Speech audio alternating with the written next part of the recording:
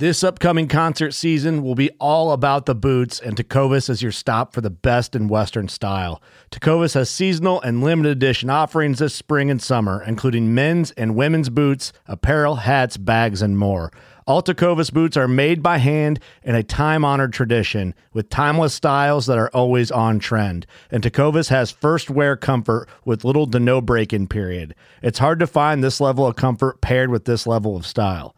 Stop by your local Tecovas store, have a complimentary drink or two, that's WCB style, and shop new styles. The smell of fresh leather and friendly staff are at your service. Many stores even have leather custom branding to make your boots truly personalized. And with regular live music and events, there's no in-store experience like it. If you can't make it into a store, just visit tecovas.com. That's TECOVAS.com. They offer free shipping on all boots, as well as free returns and exchanges, and ship right to your door. Go to tecovas.com and find your new favorite pair of boots today. Fishing like a local isn't just about catching fish. It's about connecting with the environment and the people who call it home. It's about hearing the stories and traditions that have been passed down for generations and sharing unforgettable moments with the people you meet along the way. Fishing like a local is having an experience that stays with you forever. And with Fishing Booker, you can experience it too, no matter where you are. Discover your next adventure on Fishing Booker.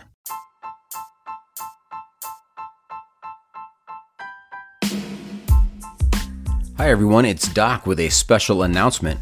We are going to take a cruise through some of our most popular episodes from prior seasons to get everyone fired up in the hiking off season. Now, our new content will continue to drop on Saturdays each week, but we will also be re-releasing these great episodes on Monday for your morning commute. I know you've all heard about classic rock. Well, we're going to call these episodes Classic Doc. Sit back, settle in, and enjoy the ride.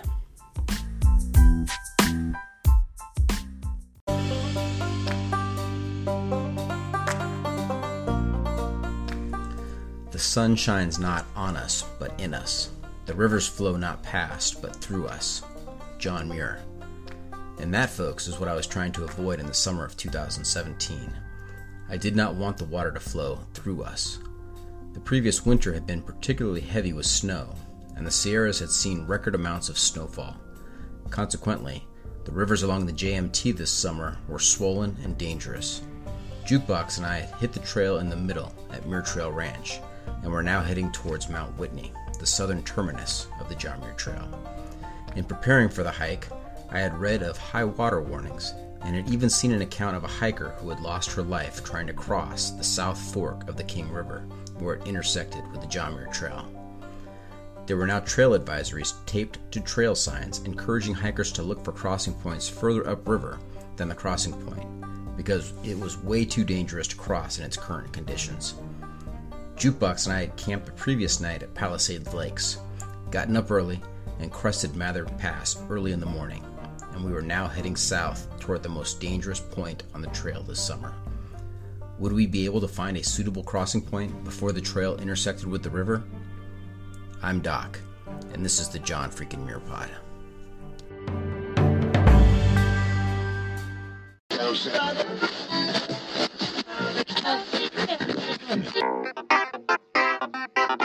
Welcome to the John freaking Muir Pod. Lace up those boots and sling on the pack for a romp through trails, short and long. With your host and Renaissance man, Doc, it's time to embrace the suck.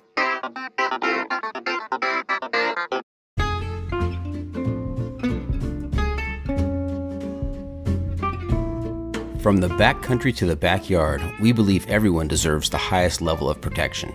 Since 1984, Sawyer Products offers the best, most technologically advanced solutions for protection against sun, bugs, and water.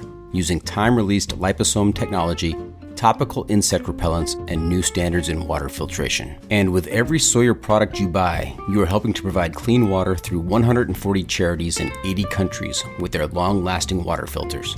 Every Sawyer product you buy is an investment in our common humanity.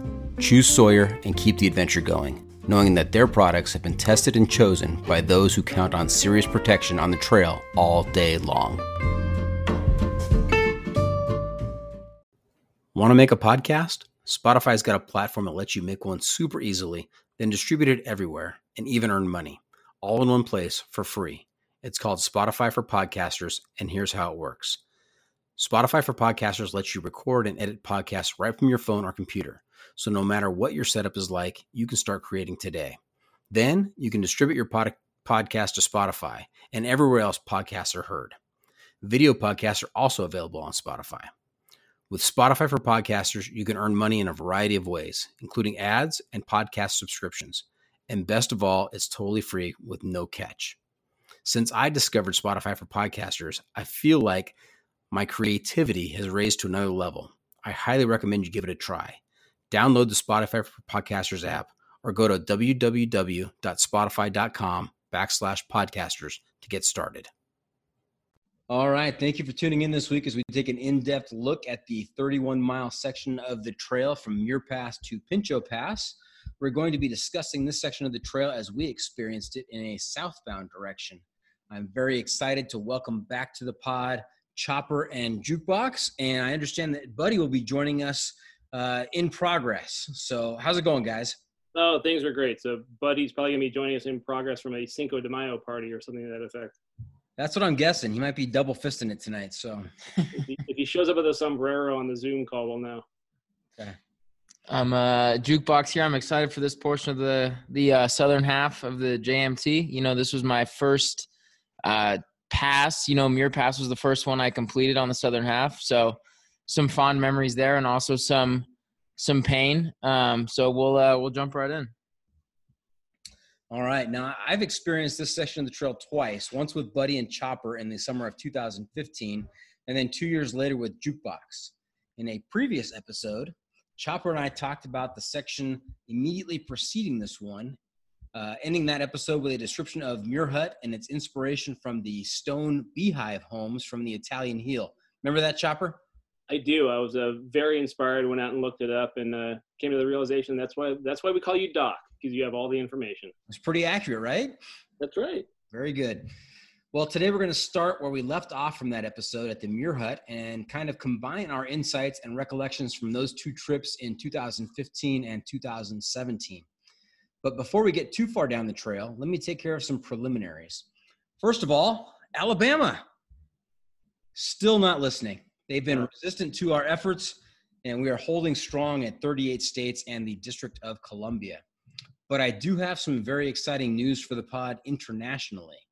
We are up to 16 countries, having added South Africa and either Qatar or Qatar, depending which side of the Mississippi you live on, to our listenership. Very nice. And wait for it, we even reached number 1 in the Apple Podcast Wilderness charts in Qatar. Oh, very nice. Congratulations. Thank you. Thank you so much. Now, there were only 2 podcasts on that chart, but I will have you know that the JFM pod was number 1. What do you think of that? I think it's spectacular. Do you get like box seats for the when they host the World Cup next time? Something exciting like that? Oh, I hadn't thought about that. I'll have to keep checking the mailbox.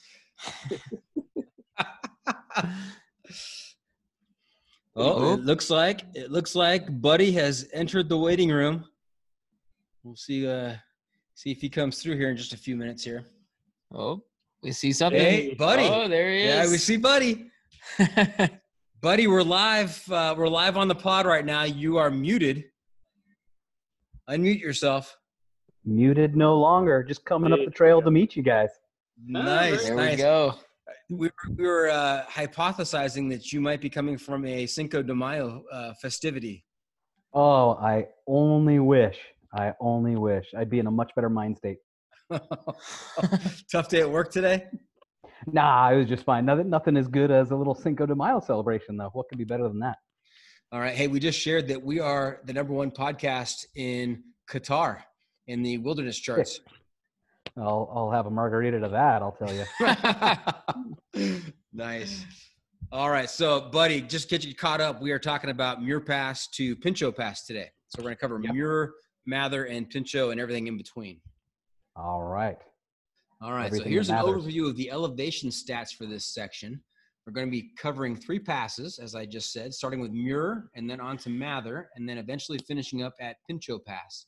Muir is at 11,980 feet, and Mather is at 12,100 feet. And in between the two, we hit our low point at just over 8,000 feet at the Middle Fork Junction. After Mather Pass, we descend down to the main South Fork Kings Crossing at just over 10,000 feet. And then we climb back up to Pinchot Pass at 12,130 feet. All right, so let's back up to our starting point just outside of Muir Hut, sitting on top of Muir Pass. On each of those trips in 2015 and 2017, we took a decent break at the hut, if you guys remember. Had some good trail snacks and some water. Spent some time inside the hut, and then we headed on down towards Helen Lake. Let's go. Yeah. And coming down from the hut, when you go down, you move quick. You get off of that peak in a hurry.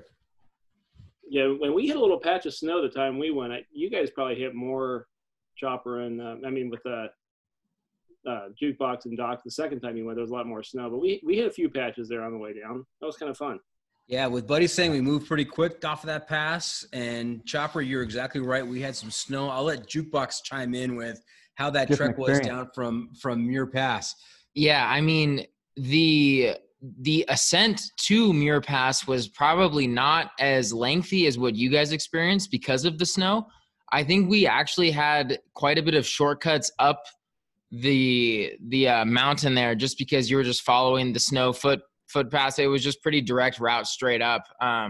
It was hard nonetheless, but then on the way down, it was a combo of exhaustion and slipping and sliding where I think I was also a little dehydrated. I got to the point where I just put everything down and said, we're stopping here.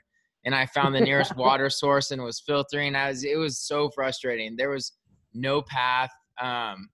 It was exposed, very exposed. And the snow was just brutal to hike through. Yeah, we were post-holing and walking over ice bridges. You can hear the water running beneath our feet.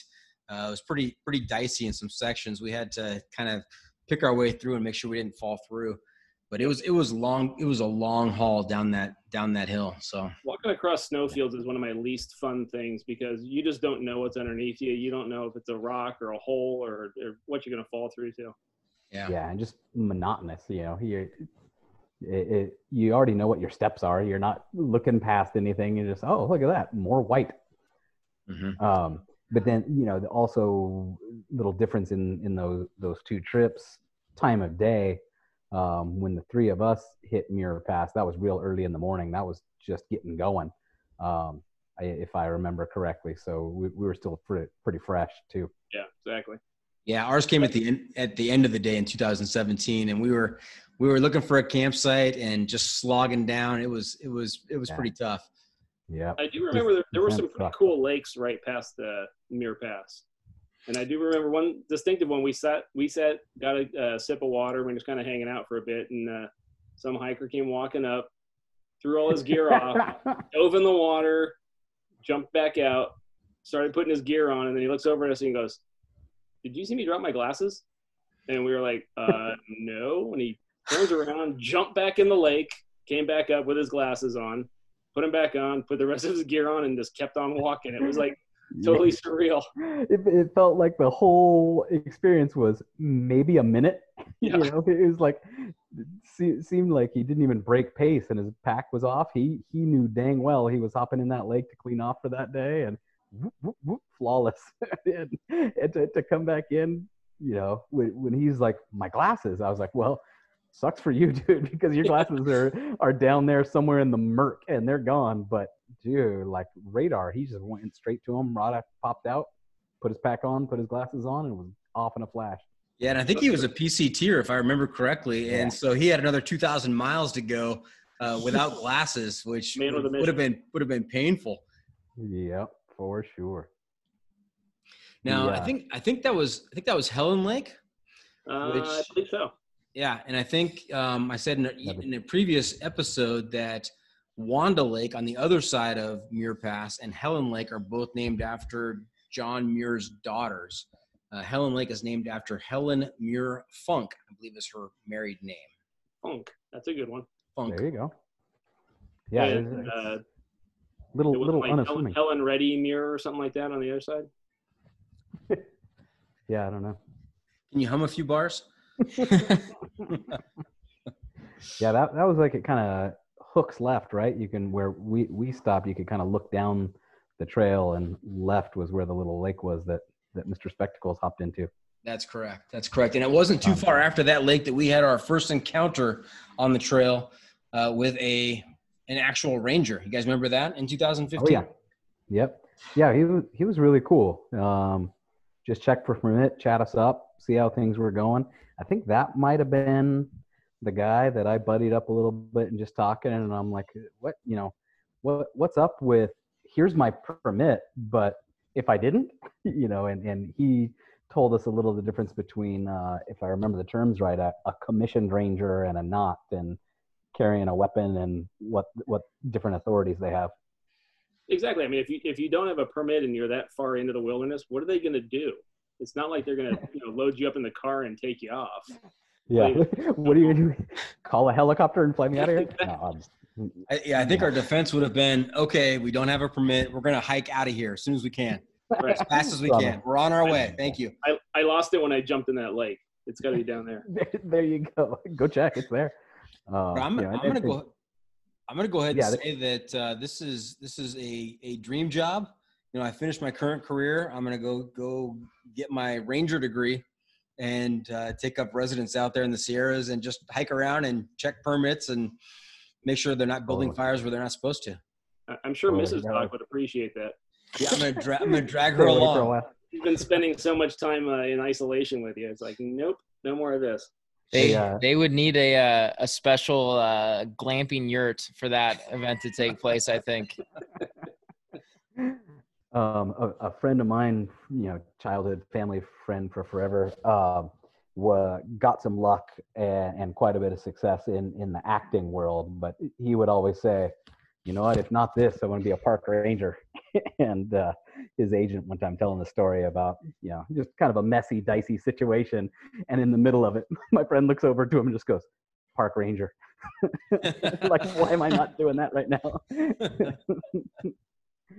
Pretty funny. But you're going to say you grew up to be Brad Pitt or somebody exciting like that. Not of that caliber, but pretty darn successful in his own right. Fast and Furious and stuff like that. So nice. He did well for himself. But the you guys talking about the post hole and stuff like that coming off of Muir Pass, that reminds me of a guy I buddied up on one of our sections that was hiking in on a big snow year coming up south on the PCT, and talking about people closer to Whitney and stuff that he saw a couple of helicopter rescues of people post holing and tumbling and snapping their legs and all that stuff, and so asking him about, well, what's the drive there when you're coming so early in the season from that much snow, and his trail name kind of explained it all. His trail name was Hard Way. He's like, I just always have to learn the hard way. Nice. Now, in 2015, we like you said, we kind of got over the pass and down early in the day, and we went on quite a bit before we hit our campsite. But Jukebox and I, in 2017, we actually camped not too far past Helen Lake. We went down kind of a chute canyon there for a little bit and came across Pete's Star Campsite, Star Camp. And I looked that up after the fact. I didn't know that was what it was called, but you might remember from previous episodes, listeners, we've talked about Pete Starr, who was a Stanford track star who lost his life on Michael Minaret and was recovered. His body was recovered by Norman Clyde. And I think it's named after Pete Starr because that makes sense, because the next item, the next big geographical item out there is called Big Pete Meadow. So Big Pete Meadow and Star Camp being so close to each other, I'm pretty sure that's named after Pete Starr. So yeah, that makes sense. That's where we were before we kind of had to adjust in flight. That was one of our planned campsites for one of the section hikes we did. Yeah, and when Jukebox and I got there, it was pretty crowded already. It was late in the day. We kind of struggled down the hill. It was late. Couldn't find anywhere to do filtered water. Couldn't find any campsites until we got to Star Camp, and there was probably 12, 15 people already in and about there. A good amount of people. I honestly think that once we got there, we put up our tents as quickly as possible. I think I went and got water, and then I think we just called it. I think that was a very short post-hike campsite. Yeah, there was a nice couple that allowed us to camp right next to them. They had come in the previous day, and they had come in through, I think it was Bishop Pass, and they had gotten there late in the afternoon and had hiked down Bishop Pass, and we're going down the switchbacks, and it got too dark for them, and they eventually just set up. They told us they set up camp right in the middle of the trail. There was no places to the left or the right, and they said enough is enough. It's getting dangerous. There's a big water crossing in front of us, and they decided not to do that in the middle of the night, which is probably a good call. And they just set up their camp in the middle of the trail. I love it. Yeah, sometimes you want to go hiking and get out on these trails to get away from people, but sometimes when there's a good amount of people at a campsite, it's kind of a fun experience, Yeah, I enjoyed it. It's a good scene, and the people that are out there, obviously ourselves included, are just good people. They're the kind of people you want to be around. They're got a good head on their shoulders. Know what's valuable, know when to give space, know when to share. Mm-hmm. And it wasn't too much longer after Star Camp that you make that I think it's maybe a right turn, and you actually head down the mountain. You're on the switchbacks again, going down severe downhill, and you're right next to the river. Remember which river that was? Was that is that when you start coming in on Kings? Middle Fork? I think it's in that area. Yeah. Yeah, so we followed the switchbacks down and got into part of the hike where when Jukebox and I went through, there were a lot of trees kind of covering the trail. We had a lot of detours to make. We had to go over trees, around trees. I don't remember that from when the three of us hiked it 2 years previous. It was pretty clean when we went through. Yeah. And you come up on that rock, the famous rock. It's got the mouth, and people put the teeth inside of it, so it looks like a big dinosaur head. I don't know if it has an official name, but it just looks like a big dinosaur head. Yeah. I have always referred to that rock as the popular photo spot. Yeah, I've always referred to that rock as the Beast. I don't know if that's the official name or not. That's just kind of what I call it. And I was trying to remember if that was before or after LeConte Ranger Station. It's before, I think. It's right around it. Yeah, they're really close to each other. Mm-hmm. I think it was before. Yeah, I think the direction we were going, it was before. And Chopper LeConte was another interesting ranger station, because it was one of those the ranger stations people just kind of mill around. And as I remember it, we were just completely exhausted. And we drop our gear, we're going to get a snack, we're going to hang out, and had these really cool Adirondack chairs set up just off to the side, not in, like the ranger station proper. So, of course, we plop down, take a rest. And there must have been an alarm or something on those chairs, because that ranger came marching out of there and kicking us out. And you guys can't be here. You can't stay here. And we're like, we're in the middle of nowhere, and there's Adirondack chairs. What do you want us to do? Yeah. We just got to stare at him like, okay. Yeah, and he was civilized, but definitely meant business. He wasn't moving off of that position. And I don't know what he was saving them for. Then he gave us a little bit of grace there, because he's like, this is only if you're like really unwell or blah blah blah. And we're like, Mr. Ranger, sir, we're dog tired, so we're really unwell at the moment. In about 10 minutes, maybe we won't be so unwell, and we'll be on our way. I'll be well in about 5 minutes. Yeah, he said these are for emergencies only, and I said, this is an emergency. I need to sit down. If somebody else comes in that's worse than me, I will get up. Absolutely. And that's where I think he was like, fair enough. Don't get too comfortable. And as I recall, we follow that river for the next after the ranger station. We follow that river. It's gonna be on our right hand side. We follow it for a good, I don't know, seems like 3-4 miles before we get to the end of the mountains on our left, and we make that left turn into LeConte Canyon. Mm-hmm. Yeah, there's that long view down that canyon, right? Or down that valley. And I wonder who that LeConte Canyon is named after, Doc. You got any information on that? It's funny you asked, Chopper. It's named for Joseph LeConte Jr., not senior, but Joseph LeConte Jr., professor of engineering mechanics at the University of California and the second president of the Sierra Club, following John Muir. And he was president from 1915 to 1917. Very nice. Very good. And there you go, Junior. You make that turn into LeConte Canyon, and there's a great break spot there next to the river. There's kind of a pool that you can kind of sit at. It's kind of at the confluence of two rivers. There's a river that's coming out from the left, and so Jukebox and I in 2017 we sat there and took a break, and it was really picturesque, just beautiful. Yeah, the bugs weren't that bad either. I don't remember them being a bother by the water, so it was a good spot. Definitely, I remember dipping my feet in before the long haul up all the way to what felt like forever to get to the top of what we'll talk about, the Golden Staircase in a sec. Yeah, I think you guys were lucky on your trip because I just remember the bugs in that section. It was a little bit wetter. It was, I don't know if the trees or whatever, but all I remember is bugs. It was a pretty warm day as we were heading up too. So. Yeah, at that junction, that's now the low point. We started out at the top of Muir Pass. We've been going downhill steadily. You get to about 8,000 feet at that junction of those two rivers. You make the left-hand turn up into LeConte Canyon, and then you begin climbing again. And if you guys remember, 2015, we camped at Deer Meadow Crossing, and that was a great campsite. It was wide and spacious. It was near the river. And I remember that campsite fondly because that was the first night that actually took a little personal hygiene and washed up a little bit. You know, we were 3 or 4 days into the hike at that point. And it was pretty rough, but I remember getting cleaned up at that site. You don't want to jump into that too soon. That keeping clean stuff. I was building up it was a cool campsite. Yeah, I was building up a layer. Really wide. I was building up a layer of protection of dirt against the mosquitoes.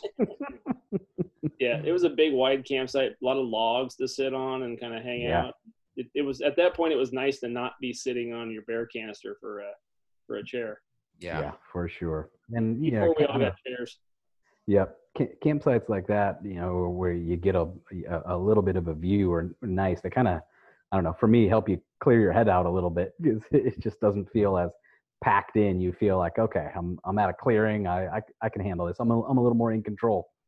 Mm-hmm. Yeah, nice fire pit too. It was a good night. Yeah, I think we were starting to feel better too, a little bit more acclimated at that point, and our bodies were starting to be okay. I'm getting used to this. Yeah, after the first 3 days of climbing nothing but uphill and getting up over Muir Pass, this was our first chance to descend a little bit and maybe do a little bit more mileage and feel a little bit better about ourselves. Yeah, it turns out backpacking is a lot of going uphill and then going downhill. It seems to happen a lot. Yeah, the trail is the trail. It is what it is. I've heard that before. And I think that was a makeup day for us. We made a lot of miles. That was like a 15, 16 mile day too for us. That was a long day. Yep, because we had shortened up a couple of the days a little bit just to adjust to what we needed to do, but a little off itinerary and getting caught up there. Mm-hmm. And it wasn't too far after this that we met up with our formidable foe, the Golden Staircase. Yeah, that was one of the roughest things I think I've ever done in my life. It is tough. There's no way around it. It's up, up, up, up. I mean, there's something about that one, and then Mather passes right after it, and those two are really difficult. Going up to Forester, I don't know if I was more acclimated. It's higher, but this day was just a brutal physical day. Yeah. Um, Golden Staircase is about 2,000 feet of vertical climb, and you're just going up these relentless switchbacks. And I got some great shots of the switchbacks in front of us and also the switchbacks behind us that I'll have to share on social media for this episode. Yeah, I remember Doc telling me about how bad this was going to be. And I remember I kept looking up to the right from the trail because you kind of hike up on the left side of the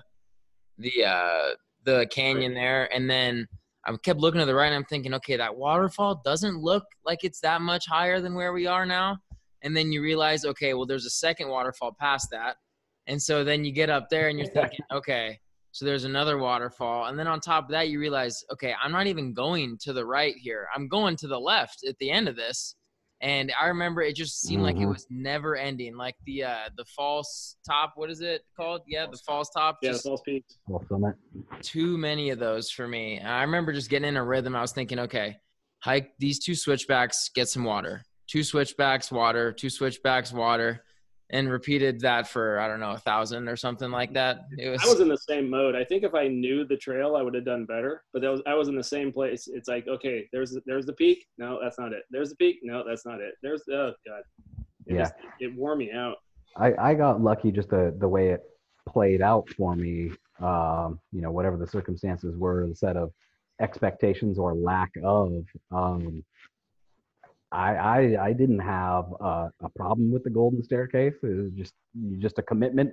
I think kind of looking at what the map of the whole day was of, okay, well, this is going to be whatever % of our day. Here I am motoring through it. And that was around the time that I figured out kind of a way to help guide our pace just on how we were all reacting to it, of when was a good break time and for how long. And that's the point. We figured out more breaks more often. It was okay. Oh, for sure. Yeah, that was definitely a transition. Chopper, you had those first 3 days definitely had this really strong like gym mentality. Like, well, let me just power through this set and I'll be fine. And it is like you got to learn of like, well, there's another set after that one you just powered through, and another after that, and another after that. There's that's why I was never a long distance runner. Yeah, that was it was in the mix of that, just because the way the mapping was, and I had been in front, and I kind of figured out, got this set of a pace that I sort of figured out based on my breath and what was working and what wasn't. And I remember we'd get to we'd take a break, and I would start counting in my head, and my deal was like get up to 21,000. And it like clockwork, we'd hit 16 and Chopper would heavy sigh. He'd go, it was like at the same count, the same pace every single time. It was awesome. Yeah. We've talked about it before, how much your expectations play into your experience. And so, buddy, it sounds like you kind of had the expectation we're going to be climbing for a while. And we would, I would think, okay, we've climbed enough. I think we're close to the top, and we wouldn't be at the top. And we come around the corner, and there'd be more to climb. And I'm like, oh my gosh, there can't be more. You say we've climbed enough, like you created the mountain. Yeah, exactly. I think I was lucky enough to just sort of channel the 99 switchbacks from going up from Whitney Portal up to the summit of Whitney. That is just like, it is what it is. You'll be done when you're done. So just go for it. Yeah. Doc, did you feel better, Doc, the second time you did it? Did you have your head around it better? Well, no. Jukebox is saying I don't even know what it was like the first time, but I don't think it was any improvement the second time. So Jukebox said it that you kind of go up these switchbacks to the left of this canyon with a river in the middle of it. And then at some point you get to the top of the switchbacks and you kind of cross over to the right a little bit, and it flattens out a little bit. And then you turn a corner and then you keep going up, and you think you're near the top, and you're nowhere near the top. You just keep climbing and climbing, and you think you're there, and you crest over the hill, and there's more to go. And so on the 2017 trip with Jukebox, we came across a couple of hikers going the opposite direction. And I was at my wit's end, and I said, dude, how much further to Palisade Lakes? It's got to be close, right? And he said, well, I'm not sure how fast you hike, but, probably another hour or so. And I'm like, oh my gosh, there's no way. And he left. he and his buddy left, and Jukebox and I came around the corner, and there were Palisade Lakes sitting right in front of us. It's so funny that he says that, because as soon as those guys told us that it was an hour left, I remember coming, like, not quite the plateau, but on the way up, you kind of pass these little pond areas on the way to Palisades Lake, and I said, these could be the lakes for all I care. We're gonna stay here like that. This will be water. I'll take it. I will claim these as Palisades Lake. But he was yanking my That's chain, awesome. said it was another hour. It was really less than 5 minutes. So I'm sure he was chuckling as he was descending the staircase there. Yeah, that staircase really that kicked my butt. We got to Palisades, and I was just hurting. Having officially had altitude sickness, I know it wasn't that. I think it was just straight exhaustion.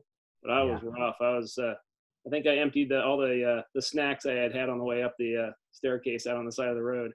But no, I was not feeling good. Took a little nap and woke up, and I was pretty perky. I'm also looking through my photos from that portion, the Golden Staircase up to Palisades Lake, and I have a lone picture of just a tree. And I think that might have been the only tree on the way up there. I don't remember there being a lot of shade either. No. Not real close to the trail. Yeah, you have to kind of look out and, over there. Yep. Yeah, buddy. Hey, do you remember the conversation you and I had while Chopper had he was taking a nap after he emptied the contents of his stomach? I will when you start humming a few bars, but okay. I'm not sure what we were covering at that time. He was in rough shape. We were actually talking about, is he going to be able to finish the hike with us, or are we going to have to bail out at some point? Yeah. Yep. And I remember kind of thinking, well, we just left, Bishop Pass in a long way, and that for somebody not feeling well, that's not really the way out. That's a bruiser. None of them were good. Yeah. So it was funny. It's like I hit that wall, got past that wall, and I was feeling pretty decent after that. Although Mather Pass is another rough pass to go up. Yeah, before we get to, I didn't like it. Yeah, before we get to Mather Pass and Chopper's recovery, Jukebox and I actually camped at Palisade Lakes in 2017. We found a campsite next to a nice couple from Scotland. Their trail names were Starsky and Hutch. So Starsky and Hutch, if you're listening out there, how you guys doing? Good to talk to you. They were a Scottish couple and said, yeah, come on, you can camp right here next to us. And we set up our tents. We were both exhausted at that point. And unbeknownst to me, I set up my tent at the bottom of kind of a rivulet that as it got darker and colder and a little more moisture in the air, this water began to flow down the side of the mountain directly towards my tent. Yeah, I can't remember. I don't remember any of that. I remember just waking up and him bragging about his MacGyvering, that he avoided the wetness of the rivulet. But now, so hang on before you go past that. MacGyvering, I dug a trench and used rocks to divert the stream out of the entrance of my tent to just miss me, and I was dry all night, so it was good. The Starsky and Hutch, just on another note, I can't remember if it was Starsky or Hutch, but she made a comment about how red my calves were from being sunburnt, and I think she actually once tried to apply sunscreen to them forcibly. So little nurturing, little care out there. Yeah. And I'll tell you about Starsky and Hutch. They were impressive because we woke up probably 6:30 in the morning and started packing up our stuff. We came out of our tents and they were gone. I mean, they had an extensive setup. They had a big tent. They have laundry lines going, chairs, everything else. We got up and they were gone, not to be seen. We didn't hear them get up in the morning, didn't hear them pack up. They were stealthy. That is the gone never to be seen again is pretty interesting. When you're one of the experiences I think about, dwell on. You're out there and you're traveling a whole day and you see a handful of people over the course of a whole day and that long thing, and the buddy side of things or whatever, you talk to somebody for just 5 minutes and it's the isolation, the dependency on the knowledge of the other people. You're like, yeah, that's a good person there, and you have no idea who they are, and it doesn't matter. But in that moment, you're like, right on, whatever you need, I got you, you got me, we're good. Like you were talking, Doc, I'm always surprised on those people who can get up and go so quick out of their camps. I mean, we never really we weren't speeding out, but we didn't take our time. But it was, 20, 30 minutes to get all our crap together, have a bite to eat and clean up and get ready. There are some people, it's like they get up in 5 minutes, they're packed and gone. It's incredible.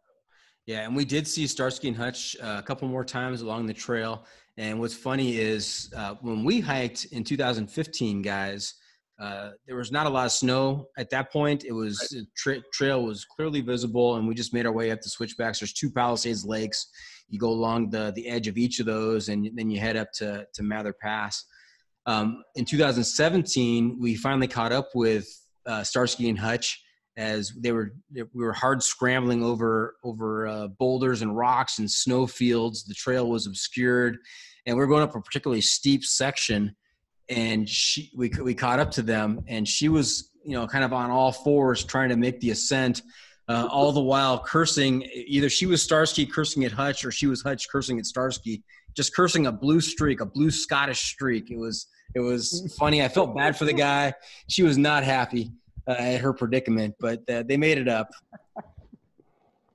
Maybe she just needed a little sunscreen. When you talk about how different groups get up and leave in the morning, the difficulty of Mather Pass actually forced pretty much, it didn't matter what speed you were going at a certain point going up that snow and ice, we all kind of met up there.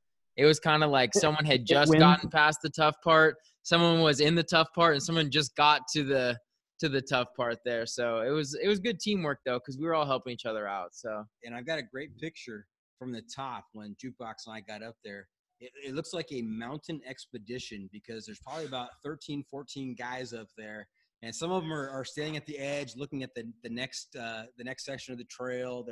Their brows are being shaded by their hands as they're looking out in the distance. And other guys are sitting and opening their packs and getting out snacks. It just looked like an Everest expedition, taking a break right there. Yeah, there was actually a group of hikers. I think they were from Ohio, if I'm not mistaken.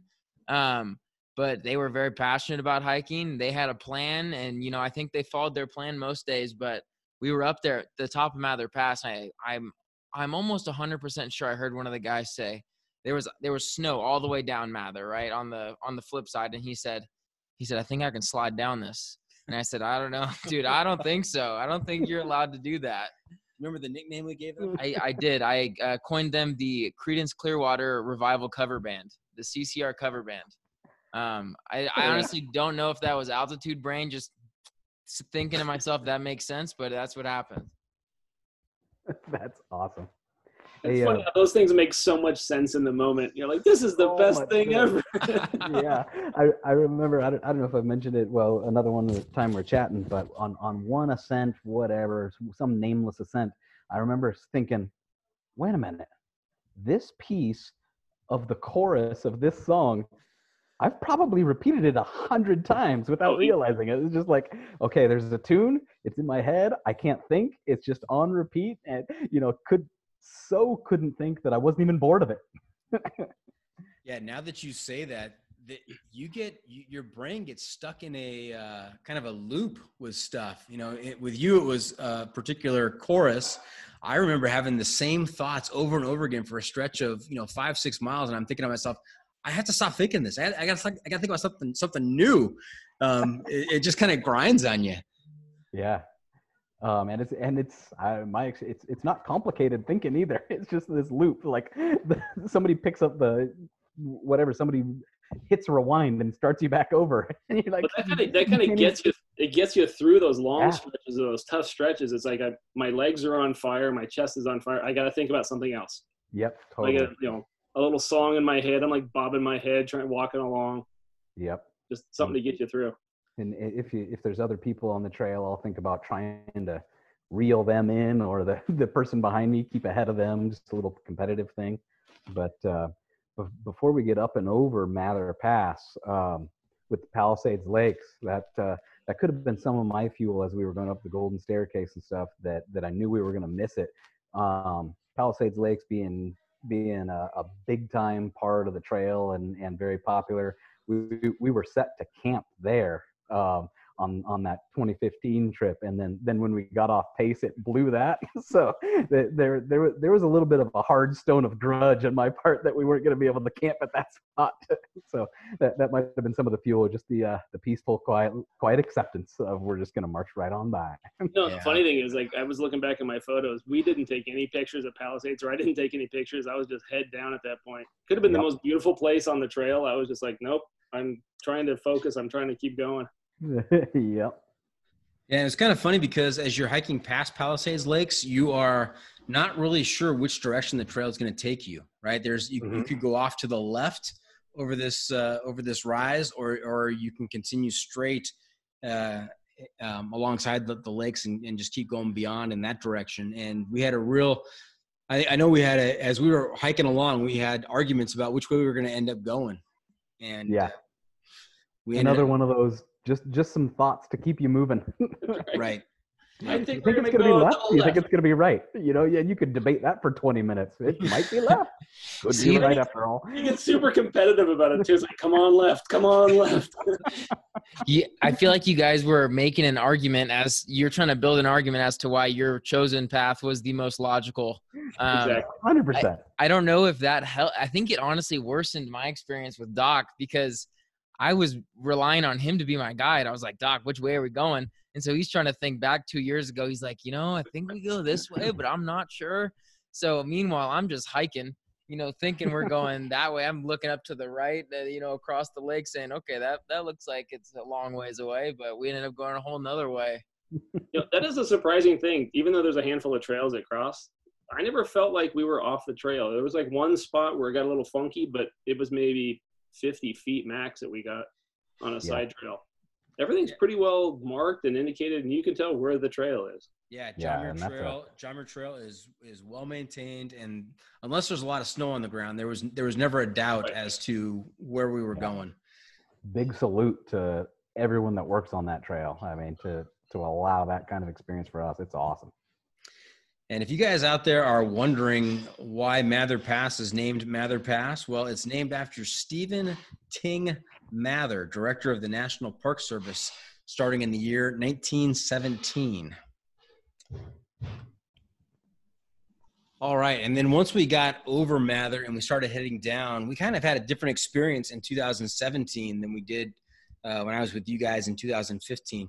2017, if you remember, was a very high snow year in the winter. And so as a result, the rivers were just raging. And I remember reading before our trip in 2017 that you had to find an alternate place to cross the South Fork Kings Crossing, because if you waited until you got to where the trail crossed the South Fork, it was much too wide, much too deep, much too heavy to safely cross. And in fact, we had heard just before we left on that trip that a hiker, I think from Japan, had lost her life. She had tried to cross it alone and had been swept downstream. She kind of disappeared from the trail, and nobody knew where she was until they found her body a few months later. So it was tragic. And so that was weighing heavily on me as Jukebox and I are heading down Mather. I'm thinking, okay, we have to keep our eyes open and find a place to cross the river where it's safe further upstream and not wait until we got down to that crossing. Yeah, I remember there being some confusion just because we were looking for signs, because I think we had heard that there was a sign telling us where to cross. And I think we were just on constant surveillance, like high attention as far as looking out for a sign. Okay, there's a log that seems like it's going across. Are we crossing here? Are we crossing there? But I think once we got to the big log, it was pretty stable. I think we were able to cross with our poles on the log too, right? Mm-hmm. I don't think it wasn't anything like that treacherous. Like if you found a log, you were okay. Got it. That was the key. Yeah.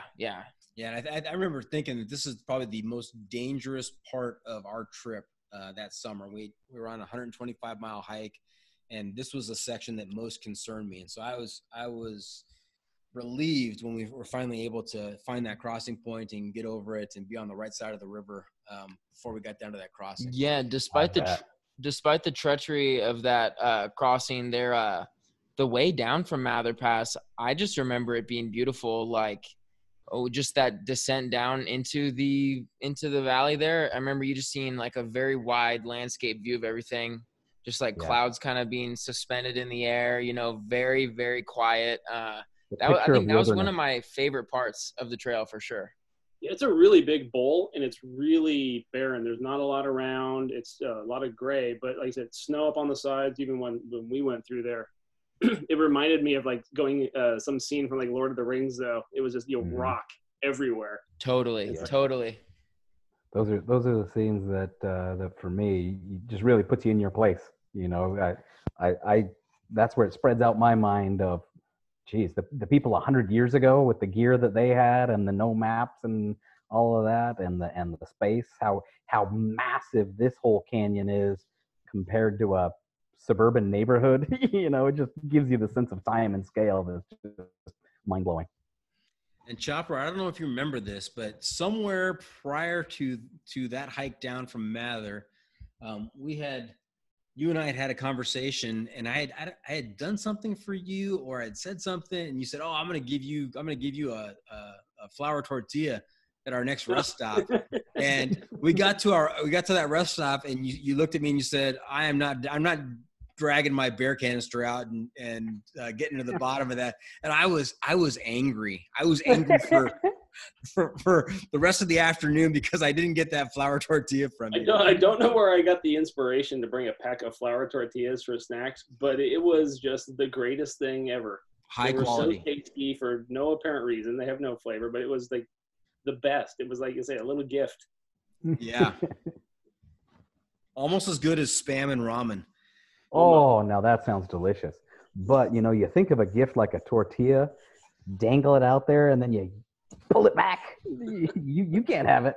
This is a tough thing to do to a guy. I still remember the anger that I felt. That's how deep it struck within me. I was angry that maybe we can take the pod. We can take the pod on a little turn here. We can do some work with you.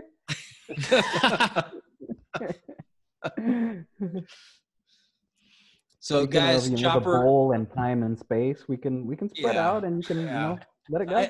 I had cooled down by the time we reached our campsite, and our campsite with Chopper and Buddy in 2015. That was just past that crossing, the Kings River crossing, South Fork Kings Crossing, and it was a nice campsite. Yeah, it's a big campsite, bear canister. I mean, the bear boxes. It was a crossroad of some trails. It was there was a lot of people, but you're right. When you're talking about crossing that river, it was a pretty good sized river, even when the year we were there. Mm-hmm. So I can imagine on a high water year, that would be pretty rough. Yeah. But there was a lot of people, I remember. A lot. And what is a lot? Is it 30? And I wouldn't want every campsite every night to have a bunch of people around, but spread out through, you get to a place like that. I found it kind of comforting of just like, all right, we're all here. We're all doing it. I don't know if it's a tribal safety and numbers thing or something like that, but it just kind of gives you a sense of peace. And not that you even talk to them all, but just, okay, they're over there, we're over here. Okay, we're solid. That's the funny part. You don't really interact. It's just like, I don't want to be too close, but there's too many people around. The worst part's in the morning. You have to find a little time for some privacy. A place to dig a hole. Sorry about that. Right next to somebody's tent. You think you found a quiet spot and you're around the corner. Whoops, sorry. Does it go through you guys' mind when you see somebody looking for a spot to dig a hole and you're like, don't you dare stop here. But everybody knows where that guy's going. Move along, buddy. Exactly. Now, if coming down Mather, if it looked like Mordor from Lord of the Rings, going up from South Fork Kings Crossing up towards Pinchot, that had to be the Shire. Yeah, I mean, it was very cool. It was really lush, Scottish Highlands type of thing. That was one of my. I think we talked about this before when we started at Pinchot a couple episodes ago. That was one of my favorite passes. It's just it looks different, it feels different. The rock's a lot redder, so it's got a totally different feel. I thought that Pinchot was probably my favorite pass. Yeah, and I was looking at an elevation chart in preparation for this episode, and it seems like it's pretty much all you're doing is climbing from that river crossing up to Pinchot. But I remember in my mind there being some pretty flat sections up there where we're just striding through some meadows with marmots and deer and I think it was a steady up, but you didn't have the switchbacks like some of the other passes where all of a sudden you're just going vertical. Mm-hmm. Yeah. A little bit flatter to get there. Yeah, I think before you get to those that steady incline up at the meadows and the lakes up there, I think there was like an 800-foot incline to start down from where the river is to get up there. Mm-hmm. I remember there being a pretty steep incline there, but it didn't last that long before we got to kind of that picturesque place up there. And that's the, you talk about expectations or just the mental piece of anything like that. When you're doing heavy switchbacks and vertical, you don't really have much of a sense of progress about what you're seeing around you. And that's really what gets into your head. I would try to do little games with my head, check, altimeter on my watch and try to go by every 200 feet as a checkpoint, as just to kind of keep my pacing and do that, and then look out at one of the peaks off to the right and see, all right, what am I maybe halfway up that, and just to give yourself a sense of pace so you don't lose your mind. Mm-hmm. Now, what do you guys remember from the climb up to Pinchot? We get through the kind of the flat meadowy part, and there's a couple lakes along the way, and then we start climbing up towards Pinchot, and then off to our right is I think Marjorie Lake. Yeah, Lake Marjorie. Yeah. And I think we had a great day because it was a little bit overcast. So you had that kind of steely sky, so a nice reflection. Everything was really calm. So the lake was reflecting all the mountains around it. It was one of the really cool spots. Like I say, the rocks are different colors, so it's a totally different vibe. But that was a neat lake. Yeah, I really enjoyed it. Yeah, I was pretty excited by one of the pictures I took there. It was almost like a mirror image. The lake was so still and calm and reflective. It just popped out. I'll include that in the social media pictures that I post. And Lake Marjorie, in case you were wondering, is named for the daughter of Ernest J. Mott. And I have no idea who that was. I looked it up. I couldn't find what the significance was of Ernest J. Mott. But his daughter, Marjorie, got a lake named after her. So Ernest J. He accomplished some stuff because there's some Mott named items out there. So hey, somebody comment in on the pod and bring us up to speed on what Mott's done for us. That's right. He lost a poker bet or something like that with John Muir. There was a Mott Lake on the way down to Reds Meadow, right? Mm-hmm. Don't remember that. I'll have to look that one up too. Yeah, I think so. So yeah, buddy, you're right. There are some Mott named features out there. So let us know, who is Ernest J. Mott. And we're coming to a part where I start to be a little more, I don't know, vivid or real in some of my memories of the scenery, because at this point with some of our early adjustments, and I'm in my head on the fly trying to recalculate our itinerary, that was taking up a lot of headspace for me, those first few days. And at this point we were pretty close to on track, and so kind of ease up my mind a bit on that one. You could finally breathe. Yeah. Start scribbling out my notes. Well, nope, not that one. Yeah, Chopper, if you remember, the first 4 days, all he told us was, hey, we got to walk faster. We got to walk further. We're behind. We're behind. Got to keep going. The top of his list included get rid of Doc and Chopper. No. I don't know if you guys remember this as much as well as I do right now, but when I'm recalling the climb up to Pinchot, I remember just kind of going over some mounds. Like you're like, okay, let me get up this little mound here, and then we're gonna walk a little bit, and then there's another mound we got to go up, and then the pass just kind of appeared out of nowhere. Kind of you're just like, oh, I'm here. Yeah. Finally, it's like that final approach kind of thing. Yeah. Yeah, it was like a softer slope to get to the pass. Mm-hmm. Yeah, go ahead, Doc. I was just gonna say, from the top of Pinchot, there were just great scenes on either side. Looking past in the direction that we were going southbound, just a series of connected lakes and scrub. It was gorgeous. There was the image, the spectacle of a true athlete. It was on Pinchot. I remember a guy coming opposite direction on the trail. Big tall guy, young 20s, fit. He was probably a good 6'4". And we're working hard. Everybody is, but he's just in Teva sandals and massive pack, felt like as big as I was. And he pivoted and turned as if the pack weighed nothing, and his strides looked like he could have carried another 100 pounds. And he just floated right on past and down the trail. And I, look over my shoulder and check in on his progress. And blink of an eye, he's down off the other side of that mountain. That's the funny thing about the PCTers. They see that pass. We stop, we have a snack, we get a drink of water, and we kind of hang out for a while. PCTers don't even take a break. They just keep on motoring. Oh, that's pretty. Keep going. Yeah. Different experience than what I want, but man, I'm impressed by him. Yeah, he was just gobbling up the miles. Mm-hmm. Crazy. All right, final thoughts about Pinchot Pass? No, like I said, that was just one of the prettier ones I remember. We talked about it briefly before. We met some cool people on the top of that one. Took a lot of good pictures up there. All right, go ahead, buddy. Am I remembering right? Was Pinchot where there was a section of it that was real razor sharp? For a second, you kind of hop over. That's Glenn. Okay, yeah. I think you're thinking of Glenn. Yep, for sure. All right. So I'm really interested to hear, guys, what we come up with for our pro tip insight of the week, because nothing jumps out at me, but you guys are pretty sharp. You might be able to come up with something here for our listeners out there, something they can learn from our experiences. Oh, well, the only thing I can think of is, when it's early morning and there's a lot of campers around, you should take that extra, few steps so you're not taking care of business in somebody else's campsite. Do the right thing.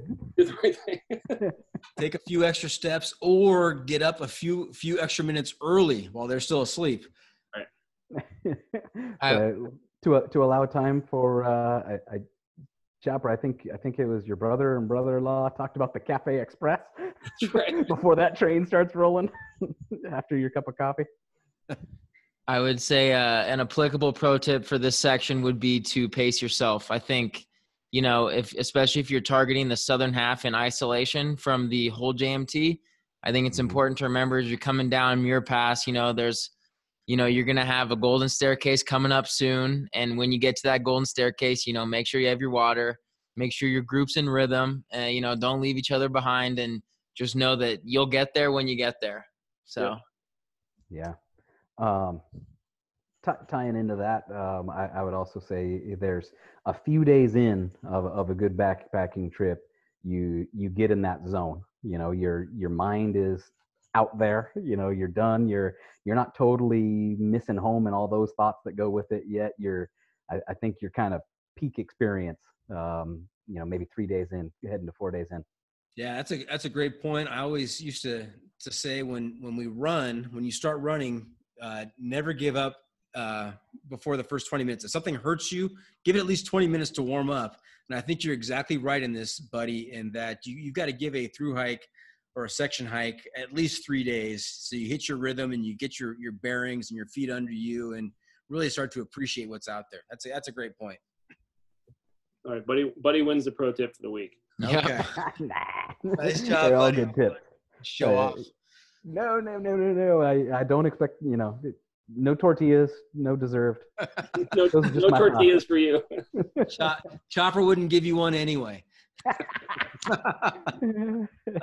Just these tortillas are so good. Hey, look, there's a marmot.